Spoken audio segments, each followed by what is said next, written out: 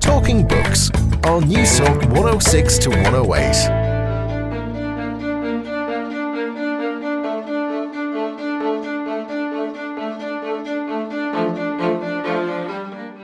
Ellroy sees history as a series of ongoing conspiracies, all kind of loosely interconnected. And that's what his portrayal of the JFK assassination was. It was that his view of the conspiracy is as kind of loosely connected tripartite theory of mafia, rogue intelligence agencies, and right-wing Cuban exiles. So I think his greatest gift to genre writers today is in his historical revisionism, which many newer generation of writers are trying to imitate. You know, I've known James for a few years now, and I'm always fascinated by his persona. He learned very early on as a writer that you need a persona, you need to project something out there into the public to maintain their interest sort of beyond just what's on the page.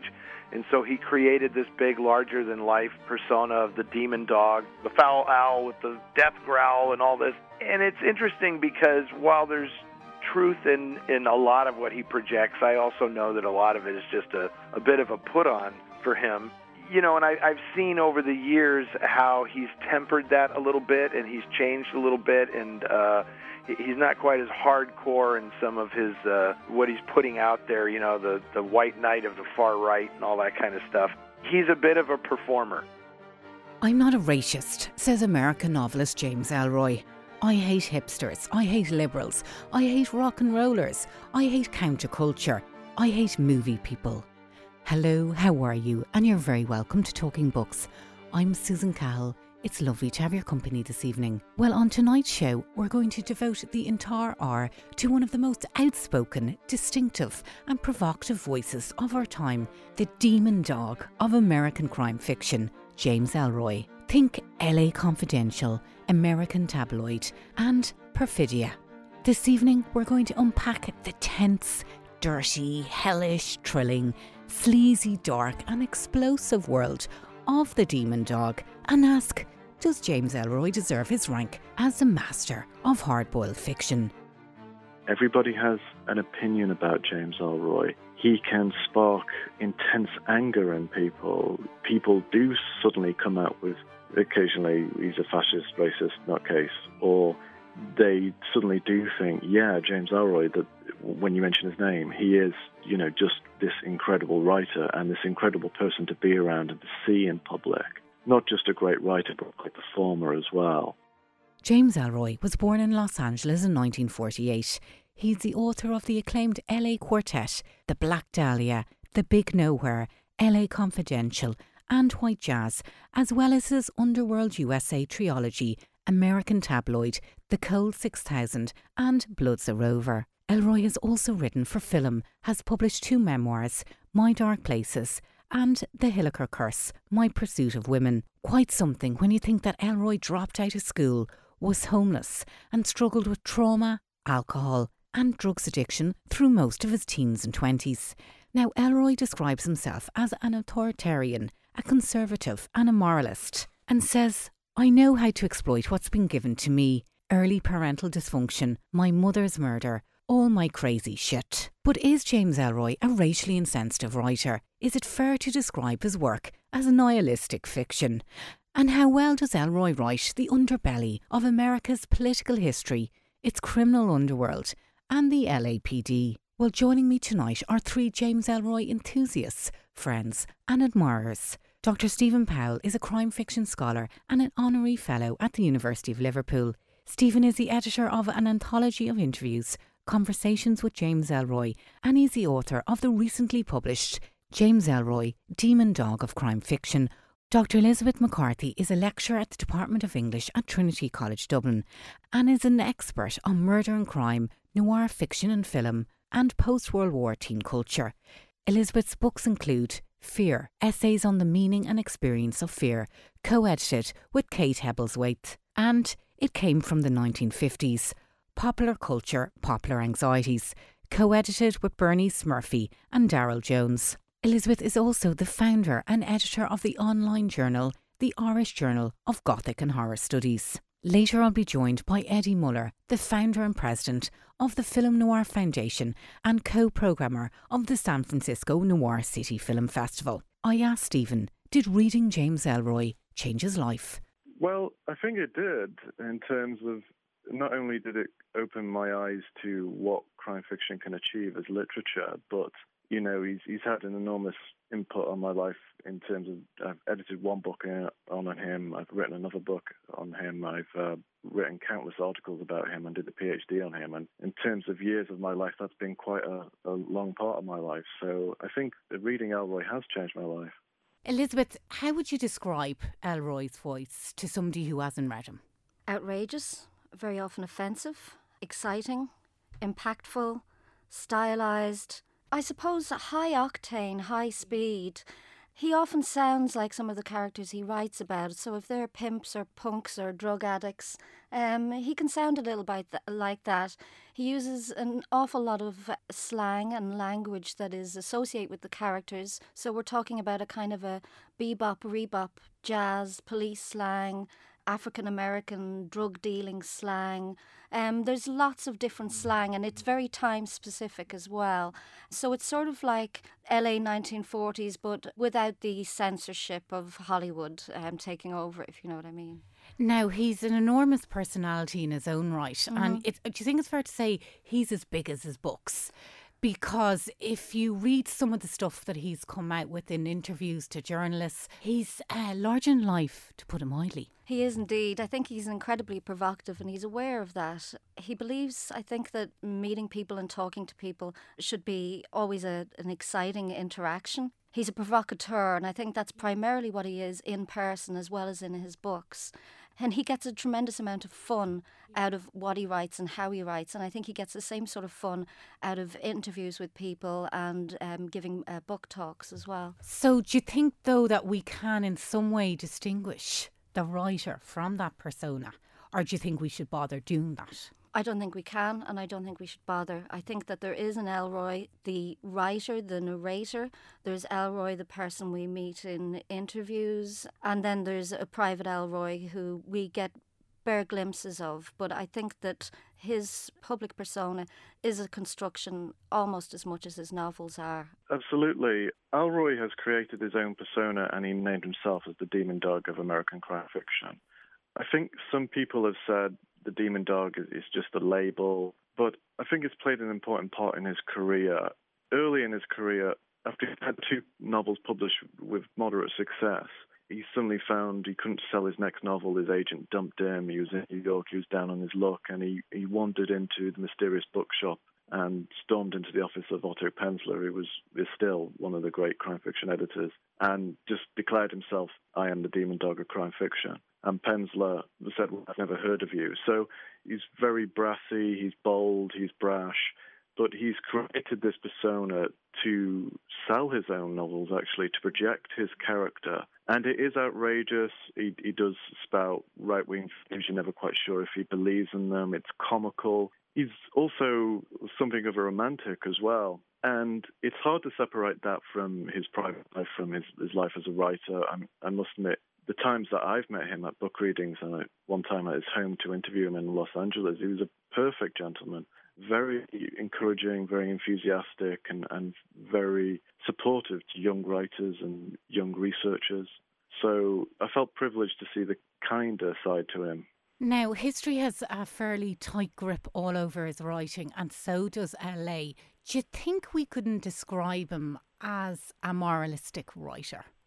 I think it works 2 ways, because I think he's trying to, in his LA Quartet novels and the Underworld USA novels, he's trying to demythologize the era, saying 1950s, 1960s America was not so moralistic. Social conservatism was on the surface, but if you look beneath that, there was lack of accountability and power. Organized crime was at its height. The intelligence services, the FBI, the CIA, that were a law to themselves. But despite the horrific violence in his books, despite the profanity, despite the fact that the characters might have very dubious views compared to our contemporary views, he is still quite a moral writer in terms of he wants his men, his hitmen who've chosen a bad path, to be redeemed by love. He punishes them quite harshly for their actions. And although the books are dark, there is an element of hopefulness in them, which I think keeps the dramatic tension there and stops them from becoming kind of unrelentingly dark. Now, he writes incredibly interesting women.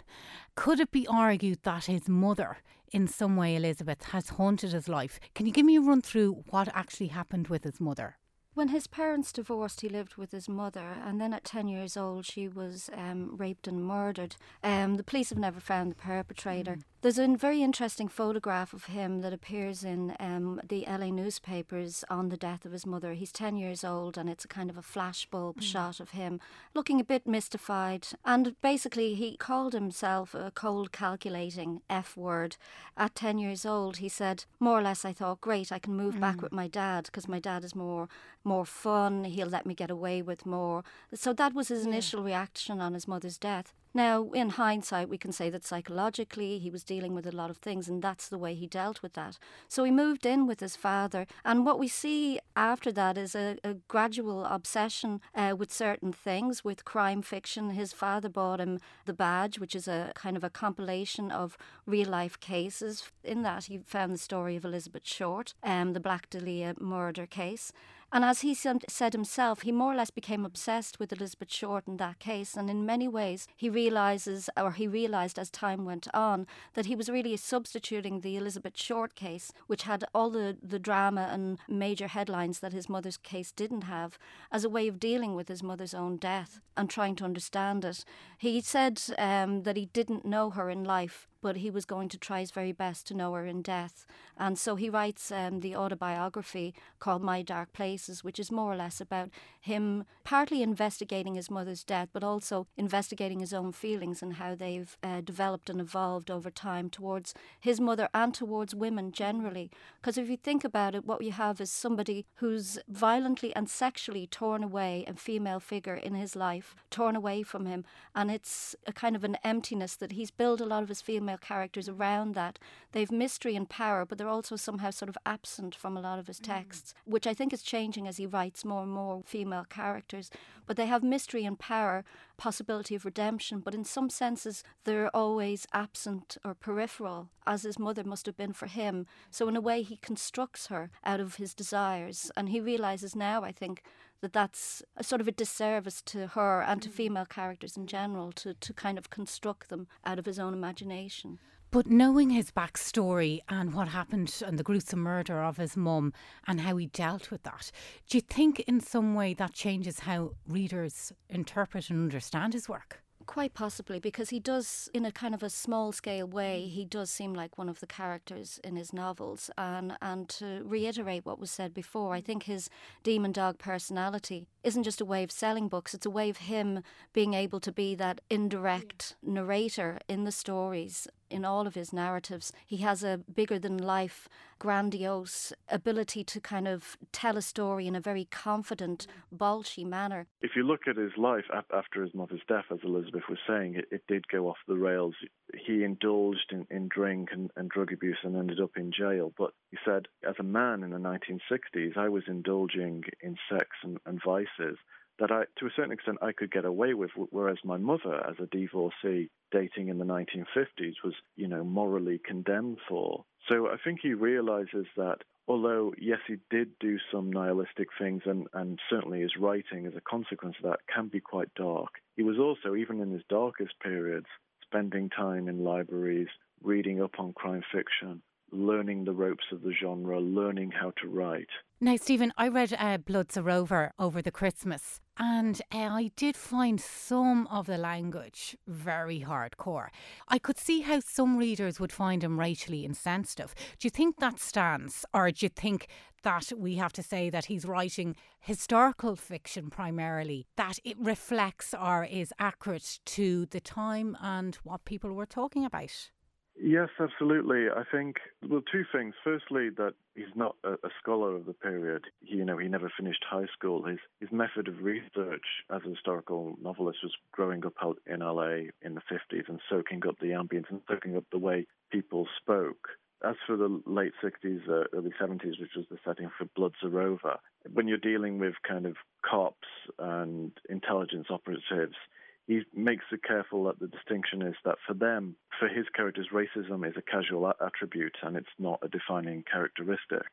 The characters may be incidentally racist, but they may have more honourable features of their personality. And this has been hugely controversial in his career. There's a critic called Mike Davis who wrote a history of LA called City of Quartz, and he called Elroy racist, fascist. He called the text satanic. But I think we have to make a distinction between characters in the book who are racist doesn't necessarily make the author racist or the text racist. How good is Perfidia? Well, Perfidia split the critics. I was one of the critics who thought that it was a good book. It was a bit of it was almost kind of paradoxically a conservative risk from Elroy, because he's returning to the LA Quartet that made his name as a writer. He's writing 4 new novels. Perfidia was the first. They're prequels to the original quartet. So we know the characters. He's revisiting his classic characters like Dudley Smith, Bucky Blightheart, and to a certain extent we know what's going to happen to them in the long run. But revisiting them an earlier point in their lives, Perfidia was set in LA around the time of Pearl Harbor and the internment of Japanese Americans. It was very interesting to read about LA during the war in a period prior to actually Elroy's birth. So it's a period he has had to do a lot of research in. And I think there were elements of vintage Elroy there. There was some good plot twists. I mean, some of the kind of classic payoffs that we've come to understand about his work. But at the same time, I felt that it was somewhat flawed and hackneyed in places.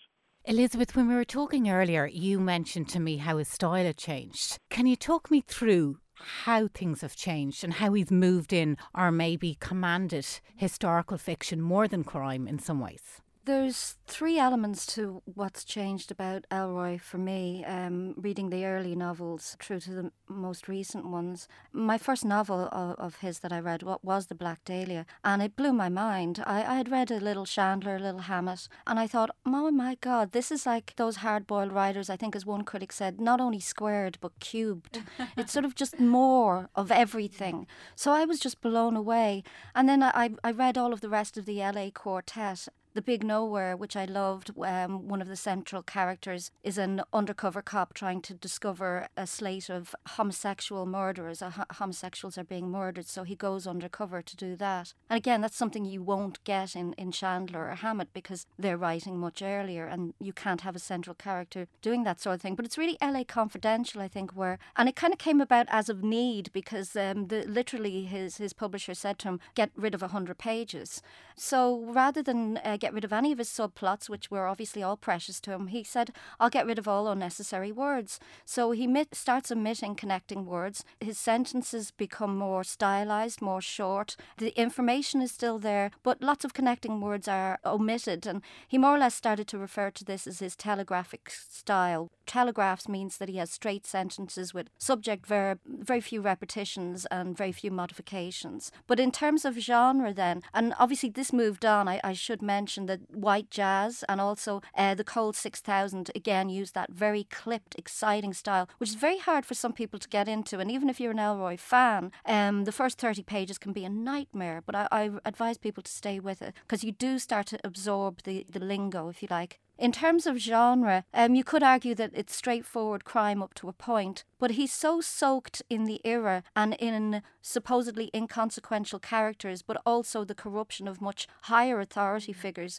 that to me it's always a history. But I think for Elroy, it's more the characters, the place and the language is most important to him. And what his genre is, it really depends on what people want to label it afterwards, I think. And you were earlier comparing him to Don DeLillo. Don DeLillo was a big influence on his life. In book talks, originally, Thomas Harris was somebody that he mentioned, though I think he's much better than Thomas Harris, and I think he thinks he is too. And Thomas Harris' writing has changed dramatically since the first couple of Hannibal novels. But also, he mentions Don DeLillo specifically in reference to Underworld USA trilogy, where he realised that you could approach American history through major events, but not circle around necessarily too many of the major characters or the major event itself. itself, but actually look at the people behind the people, behind the people, behind the event. And in this sense, he particularly references Libra, which more or less looks at the JFK assassination,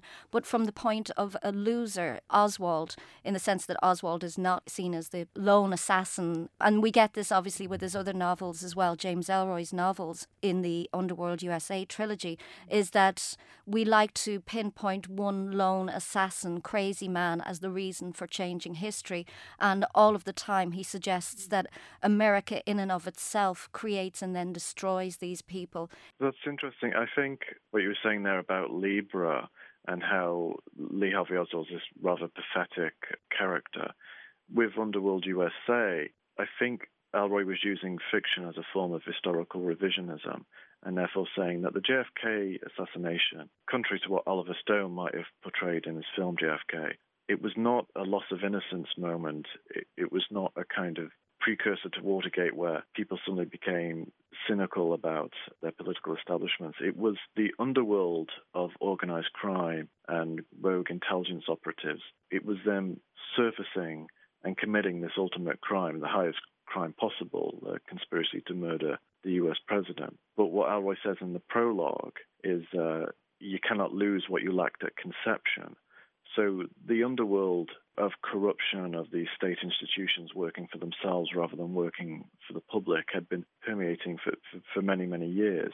Going back to Bloods A Robe that we mentioned earlier is because that's set shortly before Watergate, the underworld there has shifted towards kind of left-wing activists connected to things like the Black Panther movement, radical feminists. So it's a different underworld of secret societies with their own laws and their own rules. But when that surfaces in American society, you suddenly have the political establishment, the old political establishment of Hoover and Nixon and the political party machine threatened and exposed. And Ellroy actually said that he left it there. The Underworld USA series finishes in 1972, shortly before Watergate, because for